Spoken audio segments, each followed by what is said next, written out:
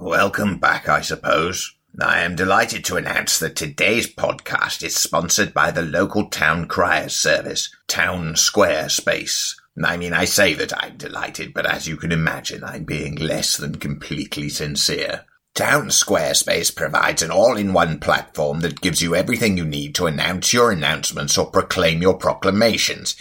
Who writes this stuff? Town Squarespace's professional town criers are at least 30% louder than any other town criers. Whether you're just getting started or are an established brand, our powerful platform helps your business grow. I remember when it was perfectly acceptable to announce your next genocidal plan by posting it on the local notice board, but apparently no one looks at notice boards anymore, so you have to pay a man to bellow in people's faces. You people sicken me. Back to the podcast. I have let Russ Morrissey and Peter Coffey out of the dungeon for a few hours. You're lucky you can't smell them. All the tabletop role-playing news, we aim to amuse and we aim to enthuse. And Morris's unofficial tabletop RPG. Hello, and welcome to Morris's unofficial tabletop RPG talk. I, as always, am Morris, aka Russ, or Russ, aka Morris, and with me today is... Peter Coffey from the Southampton Guild of Role Players. Russ, it's fantastic to be here. Hi, Peter. Hi, how you doing? How you doing? I'm very well, thank you. Yourself? I noticed you free running across the obstacle course outside the front of my house today. Yeah, pretty much. It was not too shabby. I was able to practice my cat leaps and make some distance. It was good.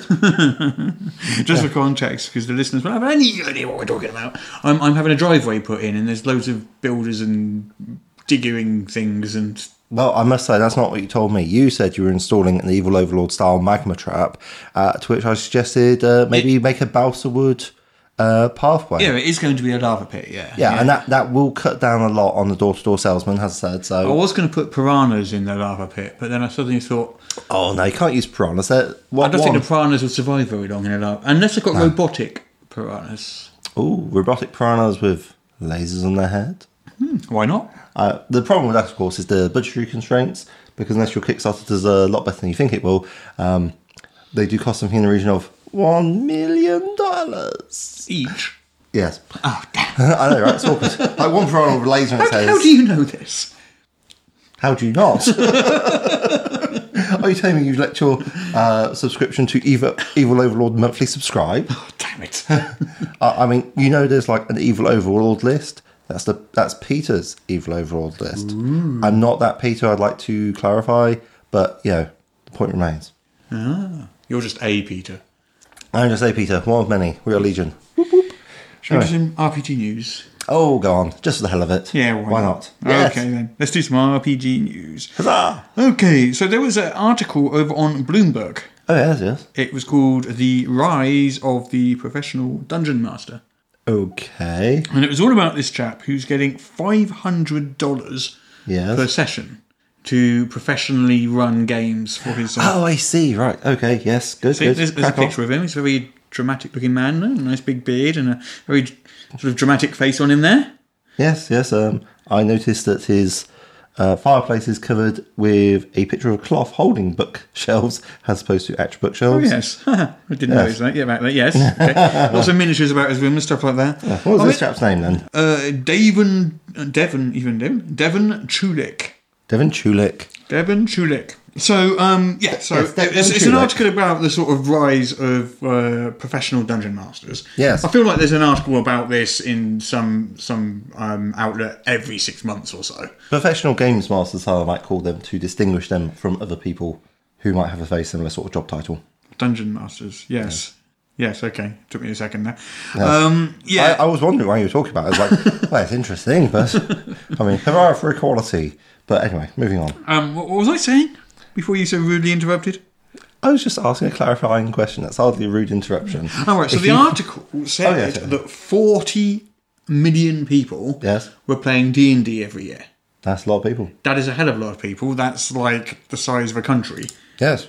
Where did they get these statistics? Well, it's interesting. It was an estimated 40 million people, and I wrote about this on EN World, just sort of saying, "Hey, Bloomberg has said this," and the interesting thing about this is, according to the article, there's 40 million people playing D&D every year. And I was thinking, wow, that's a lot of people. That is a lot of people. But then Wizards of the Coast PR people contacted me and said, actually, Bloomberg got it wrong. Yeah. It's not 40 million people every year, it's 40 million people since 1974, which is a slightly different statistic. That is a slightly different statistic. Yes. So what they're saying is 40 million people have played D&D, which is still a lot of people, and it's still nearly a country. It still didn't answer my question, on what basis is this made? I could not tell you. No. I mean, it's according to Wizards of the Coast, so I assume Wizards of the Coast does some kind of... Did they even mean 40 million playing? Well, anyway, sorry, let's move on. I don't know. I'll ask him.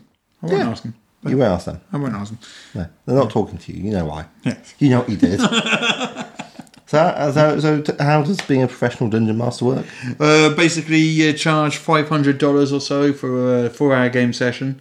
$500 for a 4-hour game session? Yeah. I get the impression you have to make it really good. No, you've got to have all the props you need, and it's got to be atmospheric and with handouts, and it's got to be a really, really, really good atmospheric session in a nice environment. Well, you're basically paying for theatre tickets at that point. So yeah. Well, 4 hours, so you've got a group of 4 people, so it's $100 each. Yep. For 4 hours, so $25 for an hour per person. Yes. Not too bad. That's a theatre ticket. So you're going to this person's one-man show. I mean, fair enough. If people pay it, then and that pays his rent, then good. Yeah. Fair play to him. But what else do we have? I don't know. What else do we have? What else do we have? You tell me. What do we have? I heard that there was a certain moderately interesting Kickstarter that might have broken the £70,000 mark. Oh, yes. And there's only 4 days left. 4 days left. So by the time people hear this... There'll be 1 day left. Yes. You best get in on that. Unless they hear it late, in which case there'll be no days left. Oh, unlucky. That would be unfortunate. You'll just have to go to Drive-Thru RPG like the rest of us. Eventually. Yes. Yeah. So, what was I going to say? Oh, yeah. So, the A Touch More Class Kickstarter. Yes. There you go. Me forgetting the name of my own Kickstarter for a second there. What's my name? Who am I? Try and focus, Russ. What's this D&D thing?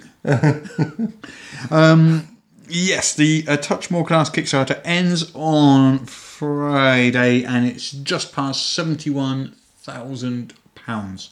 Woo! Which I think is rather awesome. Yes. How much is that in dollars? I know. I've got a way to find out. Yeah. Alexa, what's £71,000 in US dollars? £71,000 is $88,955 US dollars and 71 cents. There you go, $88,000. Oh, nearly 89 to be fair, but yeah. So I wonder what's $100,000. Alexa, what's $100,000 in pounds? 100,000 US dollars is £79,802. Ooh, if I could make it to 79,000 by the end of the week, that'll be $100,000. That'd be pretty respectable. That'd be pretty awesome, wouldn't it? It'd be a nice round number. Yeah, £0.1 Yeah. But yeah, you've only got 4 days to do it, so yeah. Yeah. But looking good though. Yeah, but you always get an uptick at the end of a Kickstarter, so yeah. Possible. So fingers crossed that the Kickstarter servers stay up and aren't DDoS'd by all the people desperately trying to get onto them to sign up for your Kickstarter at the last possible moment. That would be unfortunate, wouldn't it? That would be unfortunate. Yeah. Hey, the Ennies voting's live. The Ennies? Yeah, exciting. You can now go online and vote for your favourite products. I've gone online and voted. Have you done it yet? Nope. Make sure you do. Okay. Important that you do. Yes. Very important. Yes. Very, very important. Where do I vote? You vote on the Ennies website, which is EnnieAwards.com. Ah, yes, and Ennie, of course, isn't spelled A-N-Y, as it's pronounced, but E-N-N-I-E. E-N-N-I-E-awards.com, yeah. Ah, using hyphens. Yes, and then they'll be announcing the winners at Gen Con on the Friday night in a big, lavish ceremony. Ooh, that's, Friday the 2nd? Yes, yes, Friday 2nd of August. That would be Friday the 2nd of August. Well, there you go. Get in before then. This is a good one. Did you hear about Your RPG is Shit? Yes, I did actually. That was very interesting. Yeah, so Your RPG is Shit, obviously, is this basically attack site. Yes. Where it was anonymously run, so nobody Yes. knew who was behind it, Yeah. and basically it was just horrible. It was it would just tear apart other people's work and stuff like that. It was mean. It was homophobic. It was transphobic. The hate speech was definitely it was all very, phobes, very heavy. all phobes you can think of. I think. If it never met a phobe it didn't like. Yeah, and also it was just. It was just mean. It was so mean-spirited. It was not constructive criticism. No, we can not say in the that quite slightest. safely. Well, anyway, the creator of that site Yes. managed to accidentally out himself Oops. because on his site he posted a picture of someone's Facebook post that he was mocking. Yes. He decided he was going to post this picture of this person's Facebook post and mock it and say mean-spirited things about them. Mm-hmm. But unfortunately, on Facebook where it's got that little reply box underneath the post, Awkward. and it shows your avatar and stuff. Super awkward.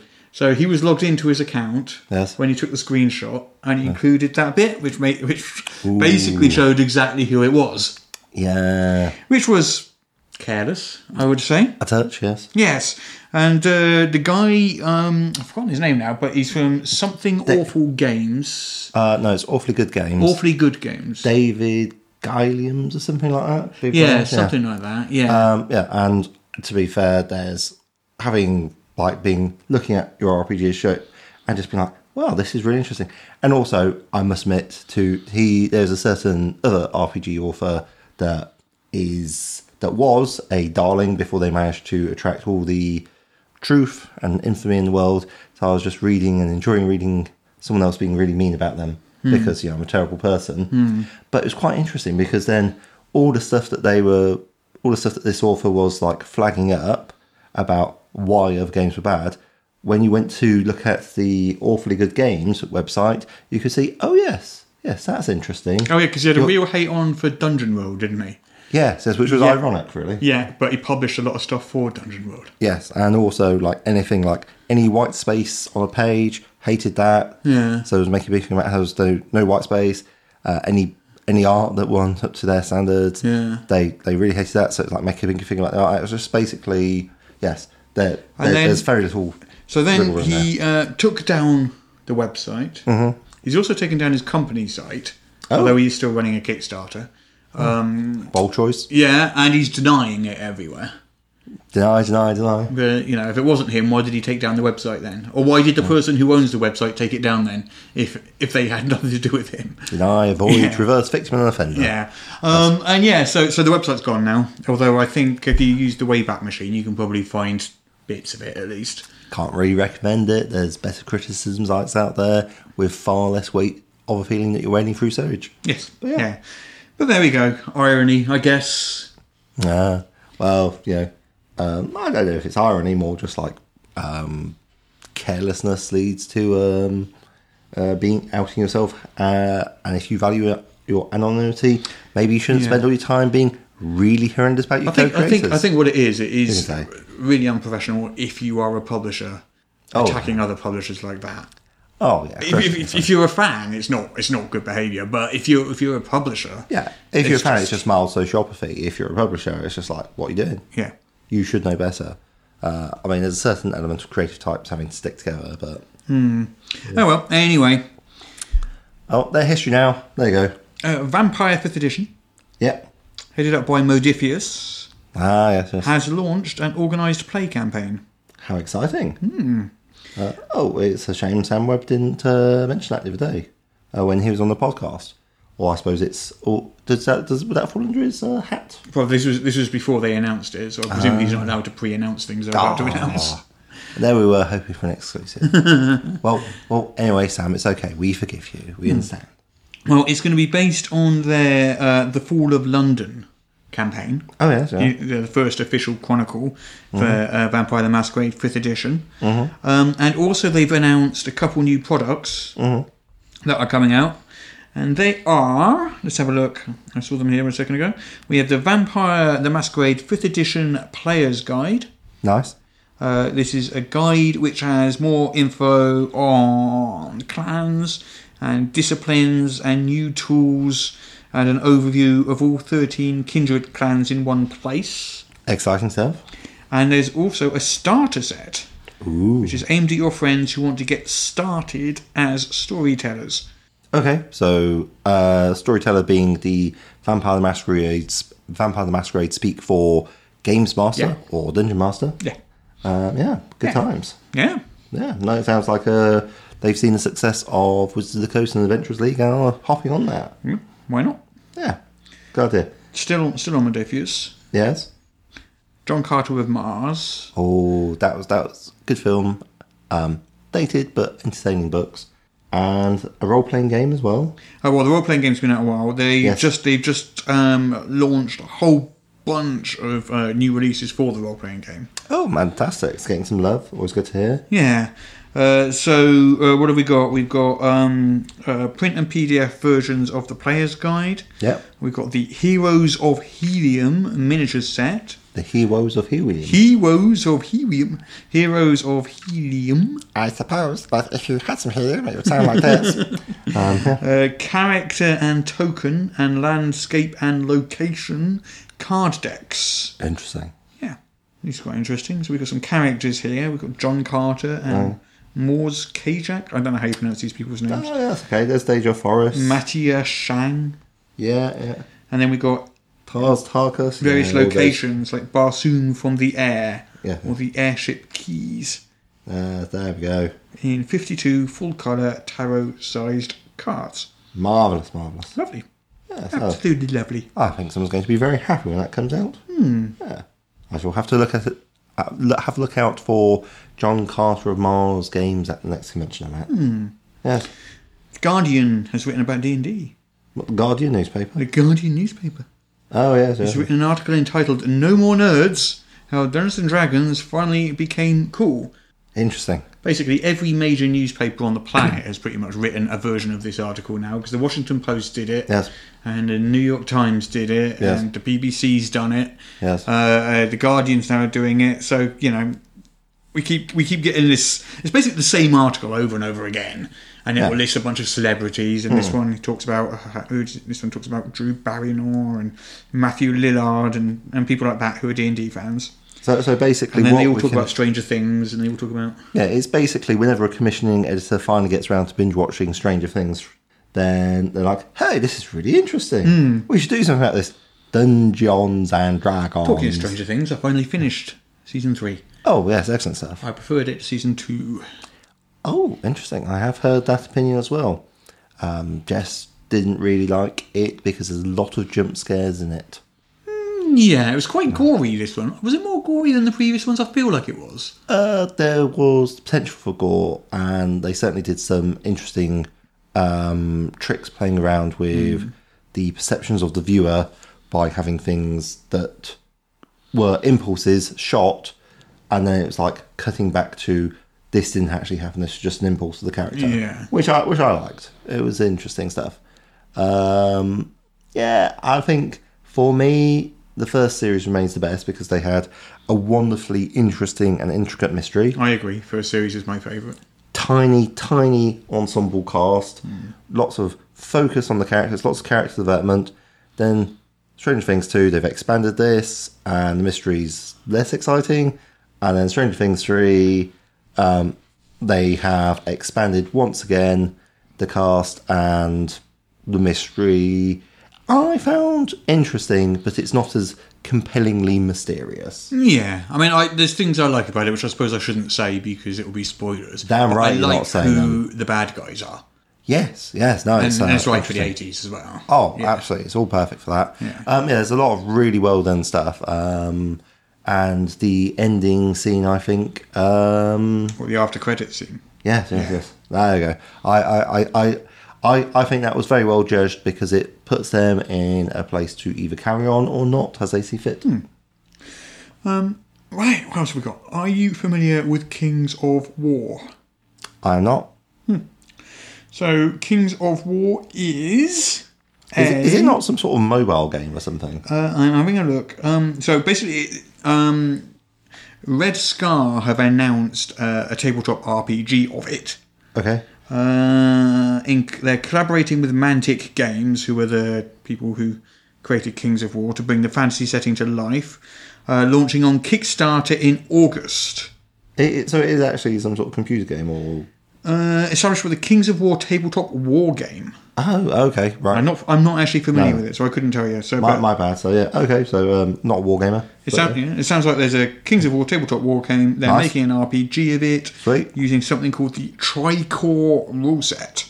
The Tricore rule set. Yes, it's a lightweight system. It says Yes. uses a dice pool and a keyword mechanic. Okay. What that means, but yeah, that has been announced. Yep. Sounds like a thing. So yeah, if you're a Kings of War fan, then this is very exciting news for you. Yeah. You should write in and tell us why. What else have we got in the news? I think that might be it. Out of news again. Could it be that in the run up to Gen Con, people are Saving keeping their news, stuff yeah. to themselves? Yeah. Pathfinder 2. Oh yes. Yes, yes. So Paizo have announced a sort of countdown to Pathfinder schedule Yes. of kind of media things. I think these are like Twitch games and all this sort of stuff. And they're counting down to Pathfinder with a whole bunch of different events which you can watch live. And exciting. let me have a look and see if I can find the list itself.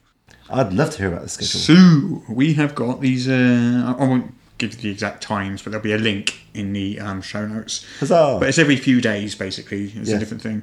So we start with character creation with Yes. Mark. I believe he's pronounced Seifter. Safety? Yeah. Looks like. Then Sifter. so these are all sort of like Twitch things, as I said. Yes. We've got playing the game with Logan Bonner. Nice. We've got advancing your character with Stephen Radney McFarland. Lovely. The World as We Know It with James Jacobs, which just talks about Galarian and the setting.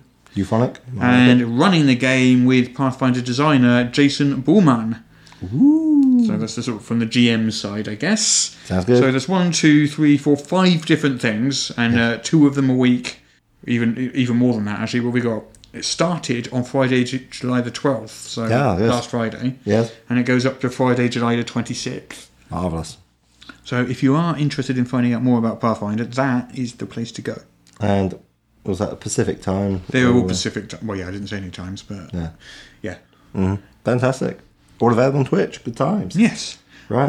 Where are we? I think that might be it now. It might actually be it. Hey, we got a review. Did we get a review? Yeah. How exciting. It was really interesting. Do you remember last week? Yes. We had a nice episode and we had Sam Webb on. Oh, from Sam Webb Devious, was and he was lovely. talking all about Yes. the spy game, and it was very nice. It was a really long chat about that. Yes, That's very good. I really enjoyed that Yeah, that was episode. interesting. Yes, Sam was a wonderful guest. Yeah. I think it was generally a pretty good episode. Yeah. Don't you? Well, I thought it was good. Ended up backing his Kickstarter off it, I suppose. So yeah. It's a danger of being on this podcast. Keep on backing Kickstarters from people. Yeah. So we got a nice little comment from a chap called what's his name? Oh yes, Jonathan Baldridge. Oh yes, yes. I can say this because he's posted it publicly for everyone to see. Oh, yes, so he's saying his inside words out loud, and he says, "Would you like to read what Jonathan Baldridge has to say?" Okay. You spent the vast majority of the podcast not even discussing the spy game. What a waste of my time. Oh, doesn't he sound nice? I can only assume he speaks like that. He does sound nice, doesn't he? I want to be his friend now. Oh, He sounds such like a nice person. So lovely.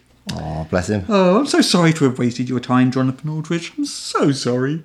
Yeah, we apologise unreservedly. I mean, we have a podcast called Morris's Unofficial Tabletop RPG News, and in it we talked about some news, RPG news, and We did. we now realise our mistake. Yes. Did we even do a sketch that week? We did. We did do a sketch. Okay, so we had the sketch, we had the news, but I think generally speaking, it was more than 50% by volume. Yeah, but I mean, all those that sort of 50-odd episodes we've done where we've started with the RPG news, we now Interesting. realise we were wrong to do that. Bad us. Yes, we should have just talked about, I don't know, character sheet design for at least an hour and not edited any of that out. What a lovely man, Jonathan Aldridge. Thank you for that. Yes, yes. Anyway, shall we? If you'd like to leave us a review saying something nice, that would certainly decrease Russ's salt level. If you'd like to give us hate mail, then I promise to read it out in a variety of funny voices to make you sound really silly. It's all good. We don't mind. Oh dear. Actually, that's a lie. I don't mind. Russ really minds. Oh, Does this look like the face of someone in mind? Anyway, obviously, long-time listener Jonathan Baldridge. We apologise for wasting your I'll show time. you something. Look at this. Maybe it's Jonathan. Maybe it's Baldridge. This is Maybe it's Jonathan B. This is Aldridge. totally not connected. This is unconnected in every way. Right, where are we? I think we've done the news, haven't we? Yes. We've mocked the hate mail. Oh, was one thing I did want to do is Yes. don't know if you noticed, but last week we did in fact have a new theme tune for our Kickstarter game. Oh, that was amazing. It was amazing. It was fantastic. I loved it. It's time to play our favourite game. It's time to play the game. Our favourite game in all the world. Guess the Kickstarter from just the name. That was Yes. written by me, Yes. sung by Dr. Wilco, Yes. who's one of our friends over on the Discord. Hey, Dr. Wilco. And the guitar music in the background was Daryl, our editor. Truly, he's a man of many talents. And the tune was whoever originally wrote Auld Lang Syne. So thank you to them too. Truly, it's the marvel of cultural crosswork. But again, thank you for that stellar vocal performance from Dr. Wilco. That was awesome. I love it so much. Yes. We were hoping we'd be able to fit it on, and then once I heard this, it was the best. The best. Sadly, we won't be using it this week because we haven't got a Kickstarter game this week. Yes. But don't worry, we'll get guests on. Yes. Yeah. Next week. We're doing the Kickstarter game when we have guests. So. Whoop, whoop.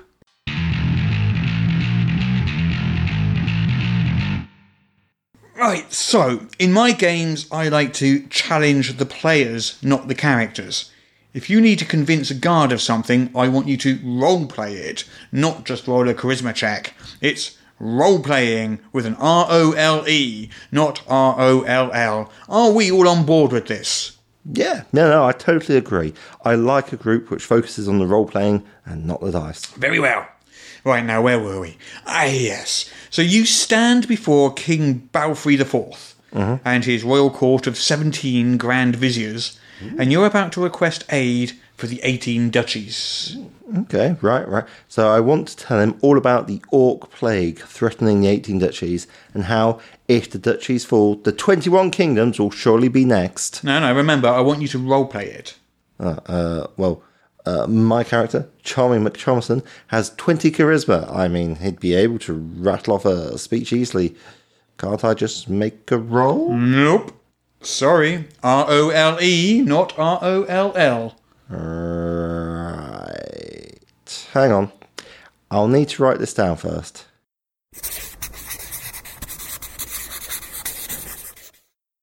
Okay, sorry that took so long. Here goes. Greetings, Your Eminence, from the 18 duchies. I stand here before you to request your aid against the greatest threat that the duchies, and indeed the 21 kingdoms, have ever faced. Surely, if we do not stand together at this time, our world will fall before the green-skinned hordes.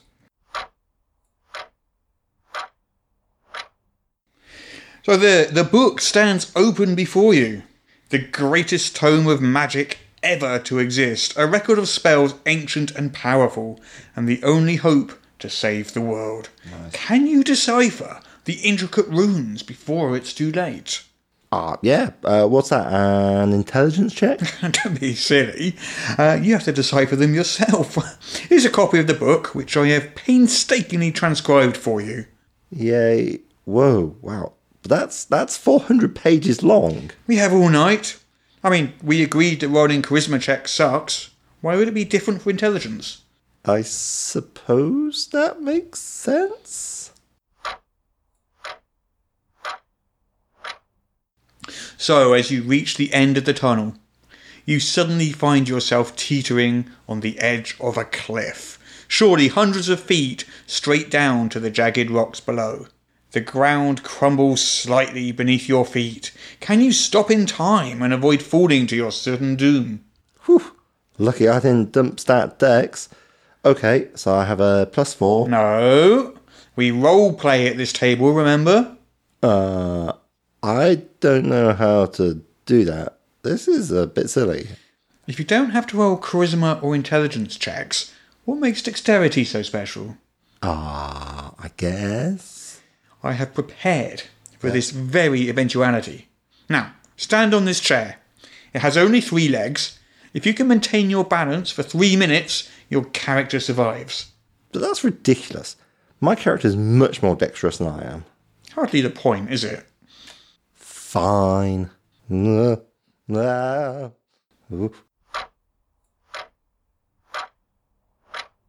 The orc bears down on you, his sword raised. Okay, your turn. Great. I attack him. I've got an 18. What? Does an 18 hit or not? I think you're forgetting something. You're kidding, right? D&D is serious business. I never kid. Now pick up that replica sword over there and attack this dummy. Fine. Oh, God, this thing's really heavy. There. Poor technique. And the blow's a bit feeble. That's a hit, but you only do 3 damage. What? That's totally not fair. I can't even roll for damage. Role-playing, remember? But aren't we taking this a bit far? The giant scorpion swings its tail around, plunging its stinger into your arm. You feel the deadly poison coursing through your veins. Oh, do I have to make a constitution save? Not exactly. Wait, what's that? This bottle contains a liquid. You need to drink this. It says cyanide on the label. Well, yes, we're role-playing your ability to resist the effects of poison. I am not drinking cyanide, mate. You're absolutely insane. Insane, am I? How would you know? Make an intelligence check.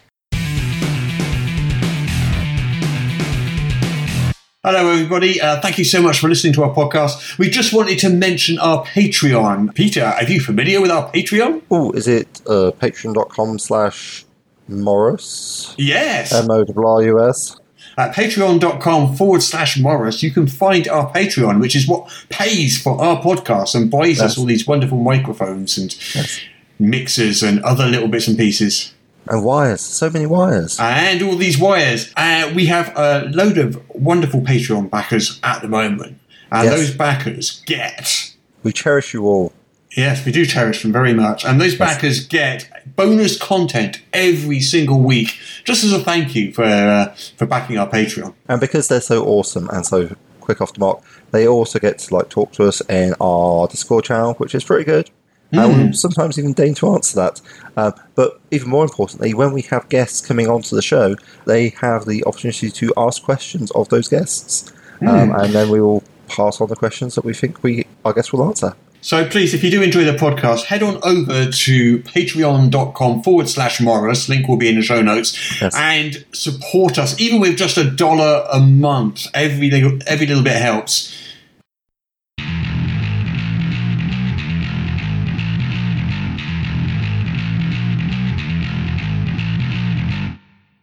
Yeah. Right. So. Yes. Topic of the week.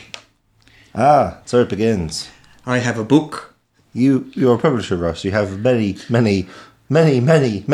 To be fair, I do have many books, but in my hands right now, I have a book. Oh, so you do. You see it? I do. It's nice, isn't it? Would you like to touch it? Oh, it's nice, isn't it? Oh licked my it. God! He It's just mine licked now. it. He just licked it. Yes. What we have here is we've got the Expanse role-playing game. Why is it now melting? Oh, sorry, did I not mention I'm literally drinking battery acid. It's very refreshing. Not so good for your teeth. What I got here is my copy of the Expanse role-playing game, which I backed on Kickstarter last year, I think. And this arrived a few weeks ago, but I haven't had a chance to delve into it yet. Yep. And then we were going to do it last week, but then Sam Webb was able to suddenly come on the podcast. So we do prefer guests. So we're doing it this week, and here we have the Expanse role-playing game. Yes, for those of you not familiar with the Expanse, it is a story of science fiction set largely in the solar system.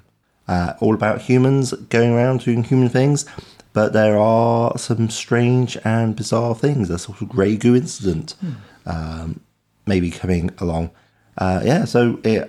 What I'm seeing from the front cover is we've got, I'm going to guess, an Indian lady is speaking to what looks like the United Nations. We have a pilot working away on some sort of like hovering in the air holographic display, and I'm going to guess, bearing in mind it's a red surface, that's one of the Martian Marines. So just to put it into context a little bit, what's your sort of experience and knowledge of The Expanse? Well, I've read at least 6 books, maybe 7. I was reading them on Kindle. Yeah. Because it makes them much more portable. Have you seen the show?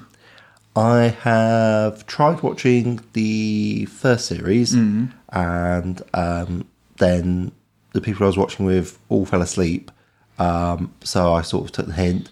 I did find the Belter patois very hard to follow when spoken. It's a lot easier to decode when you see it written down if you're prepared to have a shot at various languages. And even then, it's a bit tricky. So I think my experience is the opposite of yours then. So I read the first book. Yes. But I haven't read any more than that. Mm-hmm. But I'm halfway through season 3 of the TV show. Exciting. So you probably know a lot more considerably more plot-wise than I do. I did watch... We did jump back in with season 2 because we were told that the whole of season 1 did not finish the book, but got most of the way through it.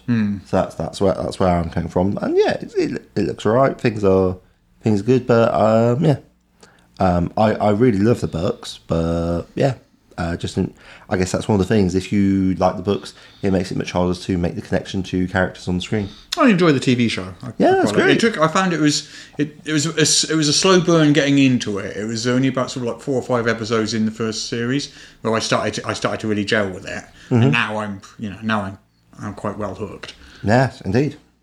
So this is the role playing game. Yes. Published by Green Ronin. Yes. It's a hardcover, colour book, and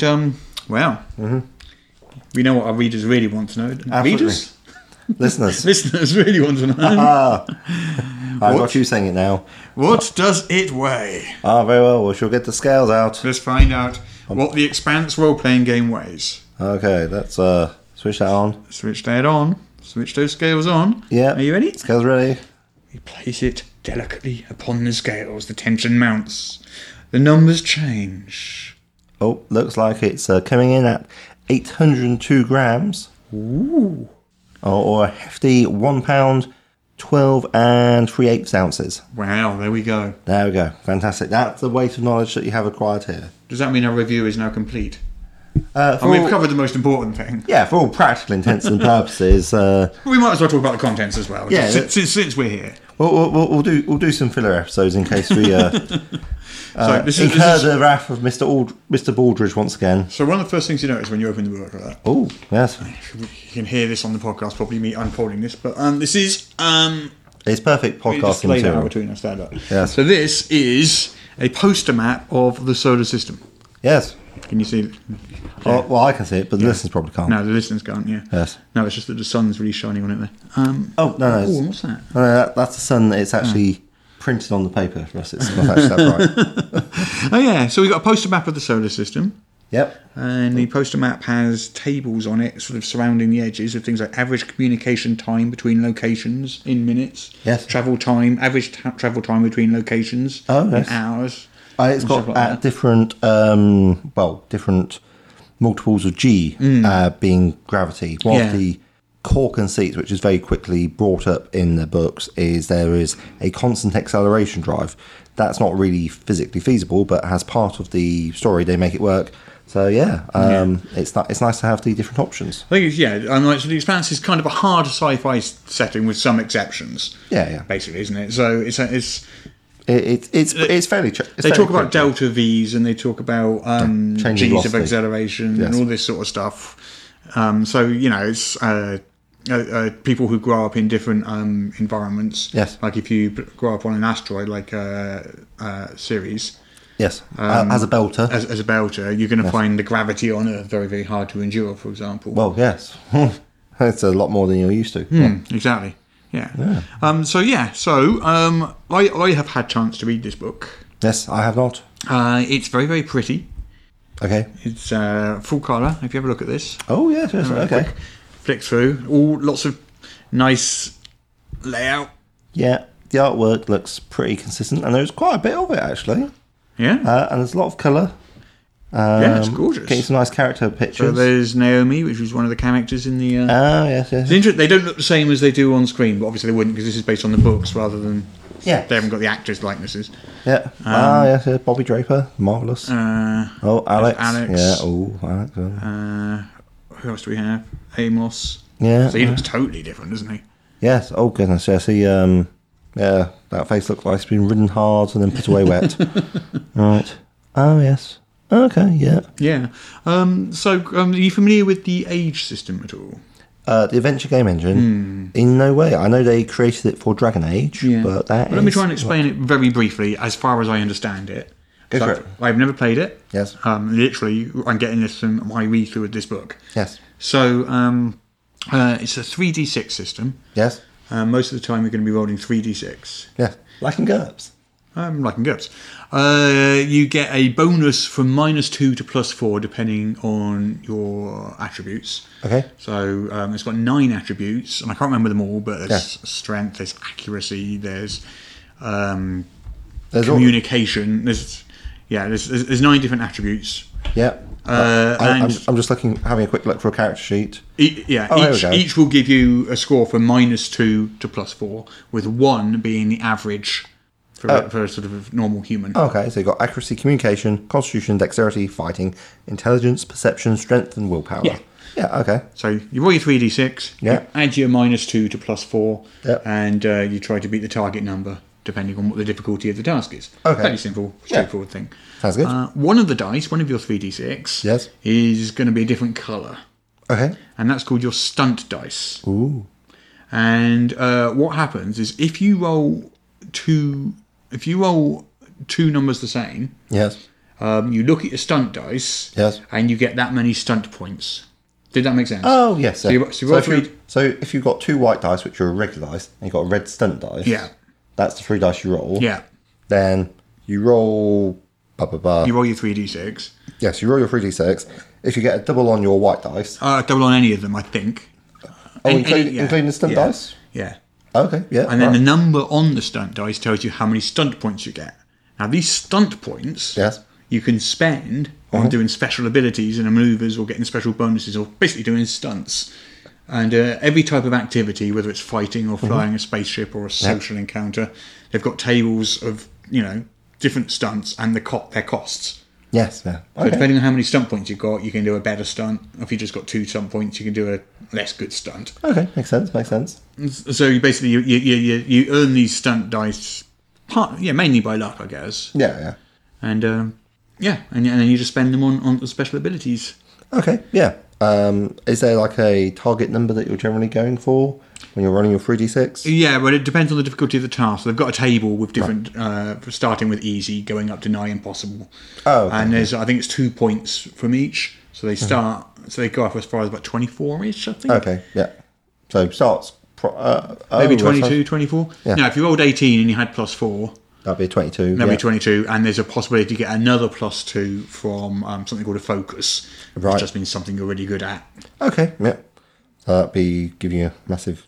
24. 24, yeah. Really high. So that's basically the system. It's a fairly simple, straightforward system, fairly easy to understand. Yeah. Haven't tried it in practice, but it seems to me like it would play well and fast. Yeah, it all looks fairly clean and well laid out. Fairly system light in many ways. There's a variety of conditions that you would that you could expect to have inflicted on you, and they appear to be included on the. There's a lot of D20 system DNA in there. I can see. Oh, absolutely, without a doubt. Yeah. So a character. So there's no levels as such, although you do kind of level up. So your GM tells you, I think they call them the GM. Yeah, there's a game master in this. He tells you when you've leveled up, so you don't have XP. It's just kind of milestone leveling. When you level up, you just get a whole bunch of things which you can add to your character. And you have a number of different facets to your character. Yep. So when you're creating a character, you start with, I want to say a race. I don't think they call it a race though, because your choices are Earther, Mars, or Delta. Yeah. Like which culture you come from. Yeah, so it's just the three choices there. Yep. You choose a background, which is kind of how you grew up, sort of thing. Okay. You choose a profession, which is what you do now. Yep. and you choose another few little bits and pieces. And each of these things gives you sort of attribute points, or it gives you abilities or focuses or talents and things like that. So they all just kind of stack on top of each other. Yeah. People in a role-playing game. This is a section on spaceships and space travel. Yeah. As you can see, there's a lot of sort of scientific stuff in this. So it's talking about thrust and mass and velocity and delta V's and spin, and it just discusses the epsilon drive. That constant acceleration drive that we're talking about. We've got trajectories and retrograde and prograde and lots of stuff like thrust to weight ratio, orbit transfers, and all this sort of stuff. Oh goodness! Do you think things like apoapsis and periapsis might be intimidating? Or this is kind of more background reading than hard rules. It's just. I think it's kind of more sort of just setting the tone. Like, this is the setting that you're dealing with. Does sort of talk about that sort of stuff in a hard sci-fi kind of way. Okay. I don't think you actually have to calculate them or anything. So apoapsis is apparently that's the highest point from an object. Periapsis is lowest. Yeah. And then apoapsis is also known as apogee. Right. It's like space travel. It will just sort of say, right, the average distance between Earth and Jupiter is this. And obviously the distance changes all the time depending on their relative positions in the solar system. Well, as you point out, I haven't read this, so how much of this is relevant? Well, it's interesting, and it sets the tone, I think, is essentially. It's fluff material. Okay, yes. One man's rocket science and another man's fluff. I find it fascinating. I absolutely love it. Absolutely. I absolutely love that sort of stuff. But I'm well into hard sci-fi and all that. No, I include quite a lot of sort of stuff in my games as well, because I just find it really interesting. And I like the idea of the game being slightly educational as well. Yeah, definitely. You learn something where you play it. Okay. Why not? Yeah. We've got these tables here. Average distance between locations in AU. So like the average distance between, Saturn and Pluto is 29.97 AU. Yes. And then you've got average travel times and average communication times as well. Yeah, you've been the astronomical unit, which is the length of time it takes. It's the distance between the Earth and the Sun. So 93 million miles. Oh, okay, yeah. Then we've got spaceships here. So ships have fairly small stat blocks. Yes. And it looks like space combat is fairly simple. But here's some spaceships here. Look, so you see the stat blocks basically smaller than a credit card sized section there. Yep. So you got size, hull, crew. Well, those are all like very, very small ships. Have we got? Yeah, so we can go through some larger ones as well. So a large freighter, a battleship here. Okay, but they still are getting slightly longer, but they're still fairly small stat blocks. So it's nice and simple to run. Okay, yeah. At least as far as I can tell. Again, I haven't tried it, but it looks simple to run. Yeah. It's a narrative starship combat system, so you don't have to have miniatures or anything like that. You just have 3 different ranges, which is long, medium, and short. Yes. And you can change the ranges on your turn. Yes, close, medium, and long, in fact, yeah. Yeah. Mm-hmm. Okay. And stuff like that. Okay. What else do we have in here? Why? Yeah, sorry, never mind. Yeah. Okay, so talents. Lots of talents, ways to customise your characters. Yeah, lots and lots of abilities here. I guess they're kind of equivalent to feats. I do like the fact that they've decided to make it go just basically off the skill, and the skills are +1, +2, rather than having to consult a table. Yeah. Yes. Okay, communication, perception, misdirection. Yeah, they're kind of like feats, aren't they? They're the sort of equivalent of. Yeah. Equipment. Nice. Section on equipment here. So it's quite interesting the way they handle wealth and buying equipment and stuff. So you don't keep track of wealth. Okay. You just have an income score. Okay. And if you want to buy something, yes, it will have a difficulty to purchase. You roll your income dice. Okay. And if you beat it, you're able to buy it. If you fail, you can't afford it at this time. No. And if you buy something that's, I think it's like 10 points higher than, if you manage to succeed to buy something that's 10 points higher than your income score, it represents a massive expenditure of your resources and your income score actually goes down. Oh. But otherwise it doesn't affect your income. Interesting. Yeah, I thought that was quite a clever idea. I mean, it's not new. That's D20 Modern did that, and I'm sure probably many, many games did that before then. Okay. Lots of information on various equipment, drones, mechs, environment suits, weapons. It's got names for various different types of weapons. Yeah. Does it? I'm expecting a table, I'll be honest. Grenades. Well, they're quite small. If you see what they don't list lots of weapon names and stuff like that. They just they just do it by weapon types. You've got pistol, rifle, grenade, heavy, close, that sort of thing. So if you're really interested in the kit side of things, then it's a bit more abstract. It's pretty heavily abstracted, which isn't necessarily a bad thing. Yeah, and then armor. Essentially, you've got padding, light, medium, heavy, and power armor. Are your choices there? And descriptions of these, Lots and lots of descriptions of equipment, medicine, pharmaceuticals. And then we jump straight into the gameplay. Oh, okay, yeah. So, the questions I always look for is, how does initiative work? It's fairly standard, fairly similar to D&D. Okay, and are the grapple rules going to require me to get a separate flowchart for the table? Is it basically a separate combat system that's being run in parallel? I don't think it has specific grapple rules. Okay. At least I didn't spot any. I could double check it, but we don't appear to be seeing any. No, I don't think they have. No, it doesn't have specific grapple rules. I mean, the combat is fairly simple. Oh, they got rules for traces, I mean, chases and all these different things are just examples of sort of opposed skill checks and things like that. And these are the stunts. So remember I mentioned stunts. Oh, yes, So you get these big tables just with different costs for stunts. So you've got chase stunts, and you might have, I don't know, interference. A character of your choice suffers a -2 penalty on the next chase test. Or combat stunts. Guardian Angel. Choose an ally within 5 metres. If they would take damage before your next turn, 1 damage point per stunt point spent transfers to you instead. Things like that. So, or taunt, vicious blow, shock and awe, lightning attack. Gun stunts, grappling stunts. There we go. Maybe that's where the grappling comes in. So they've got grappling, but they've actually tied it in so it's also like a regular mechanic. Okay, that's quite a clever way to do it. So I generally approve of these. You've got takedowns, human shields, strangles, hostages. Oh goodness. Melee stunts, vehicle combat stunts. And they all have a skill point cost. So various stunt point cost. Yeah. Infiltration stunts, exploration stunts. So everything you can do is basically stunt. Okay. Interesting stuff. Yeah. I mean, that's basically a very, very quick overview. I like it. I think the system feels very familiar to me. Yeah. I mean, having played D20 games, I can definitely see the D20 DNA in there. I think if you've played a D20 game, you'll pick this up just like that. Yeah. Really super simple.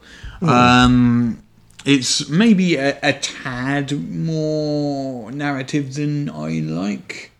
Yeah, there's a lot of because I know you quite like to have like tables and tables of things. Tables and tables of things. You laugh like a man who does not have 3 separate Polearm tables in his book of old. Well, but but nothing. You don't need to use that table at the game table though. So that's I guess it's got some nice static values there. I'm seeing for creating a character. It looks like they've got a lot of stuff. I mean, obviously, the only way to really tell how something works is to play through it. Yeah. But there's definitely a lot of narrative DNA in this, which, to be honest, is probably quite useful. So the setting of this, it only has stuff in it as far as spoilers for book 2, when the space station crashes into Venus, which is quite early on, second book. Yes, spoilers for... Yeah, I'm sorry, I couldn't think of any other way to communicate that, but it's... that's the default setting. It's like book 2, Yeah, so it doesn't tell you anything beyond that. So I don't, I having read this book, I don't really know anything beyond that. No, makes sense. They say that future books and future supplements will cover later events in the series, which is really good. Yeah. So if you read this book, you won't get super spoiled. On the TV show or the novels, which I think is kind of cool. I did notice a couple of things as I went through. There's bits, bits, but nothing that's not out of the published material. Yeah. So far. It's got guidelines for when you want to set the game, so it assumes you're going to set it at that time, but you can set it before the events of the Expanse earlier in history, or even after the end of the Expanse. I mean, I can't tell you what that's like after the end of the books completely.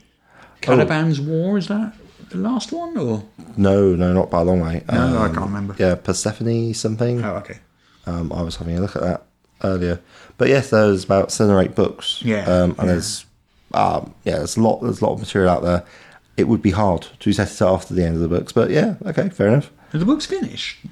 No, I don't think so. No, there's still more to go. I don't know. I haven't read the last one. Oh, but okay. I would be surprised if they had managed to finish it in one book. Yeah.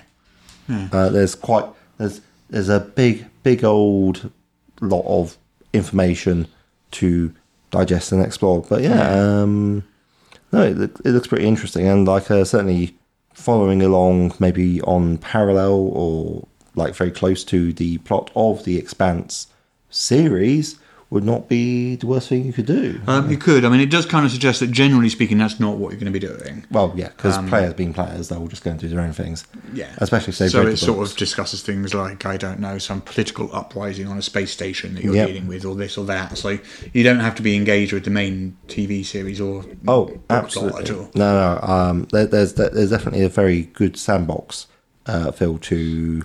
It kind of feels like you could sort of do Firefly with it.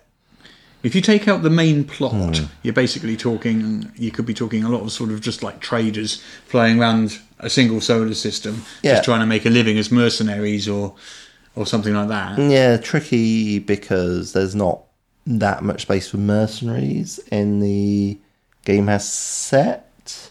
Or it would not be on like a sort of a nation war. Well, there's lots of cargo haulers and there's water haulers and stuff like that. Oh, absolutely. And Firefly is basically just a hauler. It would be mercenaries, but more on the level of private police and maybe investigators. Yeah.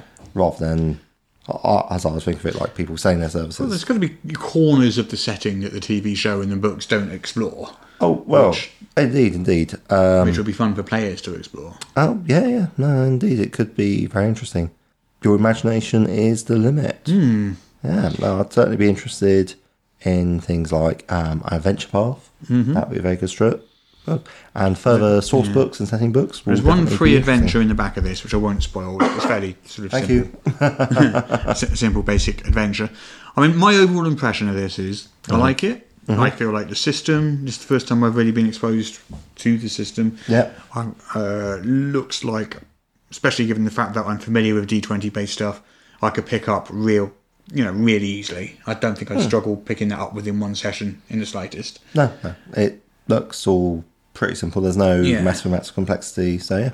The setting, I mean, I like the idea of hard sci-fi settings. I think, if you didn't want to necessarily play in the Expanse world, you could use it as a generic hard sci-fi game as well. And I think it would work well like that. Yes. I mean, I suppose one thing we should probably mention is that playing an alien race is not on the table. No, it's just Martians, Belters, and humans. Yeah. Like I said, there's plenty of interesting artwork. Oh, the art's great. Yeah. I mean, it's crammed full of colour artwork. Yes. It's interesting how, obviously they don't envisage things exactly the same way as they do on the TV show. No. So I'm used to seeing characters as they are on the TV show, and they look totally different in here. Which is fine, I mean, that happens with Lord of the Rings, and it happens with all sorts of licensed stuff, because the licenses for the books and the shows are different. Well, I find that actually quite reassuring, because it means that they're paying more attention to the books and drawing more. Well, it seems that the authors, James S.A. Corey, which is a pen name for two people, isn't it? Yes, that's right. It seems they were largely involved in this. So they've written a foreword here, where they say that Green Ronin let them, really get involved with the development of the system, and not the system, but the game. Yes. And they've also got a story called The Last Flight of the Cassandra.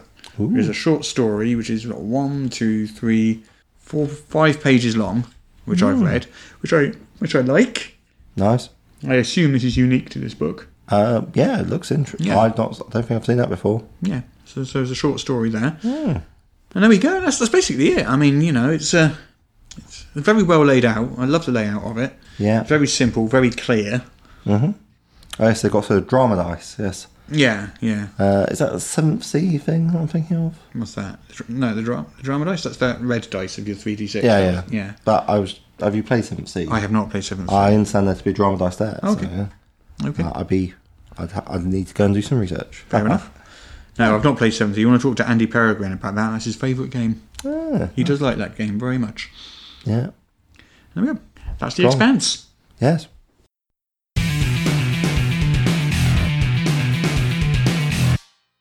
So we've got a very special edition about Pathfinder 2nd Edition. We'll be doing that, yeah, as soon as we're legally allowed to. Absolutely. Yeah, which is after August the 1st. Yes. Well, yes, obviously we can't do anything before it becomes available, but maybe we could ask our listeners to have the questions they're most desperate to have answered about Pathfinder 2nd Edition. Yeah, okay. Yep. Yeah, so listeners, if you have questions about Pathfinder 2nd Edition, give them to us as soon as possible. Yeah. Because we'll need time to research the answer. Because bear in mind, we're not going to be experts at Pathfinder 2nd Edition. Nope. And if you just ask us out of the blue, we're probably going to go, I don't know. But if you give us time, we'll research the answers, and when we do our Pathfinder episode, we will answer those questions. And if you're a Patreon supporter, definitely 100%, we will absolutely answer your question to the best of our ability. The people giving us money to make this podcast happen, I'm sorry, but they get to be first in the queue. Queue jumping! Huzzah! I think that's probably it for the week then. I think we are probably quite a snappy little hour and a half there. I know. It's almost like we've done this before. It would be a shame, in fact, if after the previous 56 episodes we had not in fact gotten some way better. Maybe we've gotten worse. Listeners, let us know. Have we gotten better or have we gotten worse? Russ has gotten worse. Tell him that. That'll make him really happy. And tell him why did you do an episode about The Expanse and spend so little time talking about The Expanse. That will really cheer him up. Oh, and remember Semmit's Rubbish as well. He really enjoys that. I do. Actually, spoilers, he may not enjoy that. Friends, if you say it wittily, I might. Yeah. That's a harder ask than you might think. Yes. Anyway, so it's been an interesting time. I've certainly learned a lot about the Adventure Game Engine, the Expanse role-playing game, and the latest news. So thanks for having me on. We'll be back here, same bat time, same bat place next week. Yeah. It's goodbye for me then. Bye for me. Goodbye. Bye.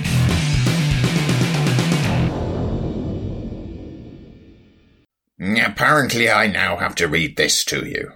This is the official podcast of Morris's unofficial tabletop RPG news, which you can find at enworld.org. You can find show notes at morris.podbean.com or wherever you found the podcast. If you feel like they deserve it, you can support the show on Patreon. In return, you will receive exclusive bonus content. Just go to patreon.com/Morris. If you're interested in his babbling nonsense, you can follow at Morris on the Twitter. Send your emails to morrispodcast@gmail.com. Not all of your emails, just the ones you want us to see.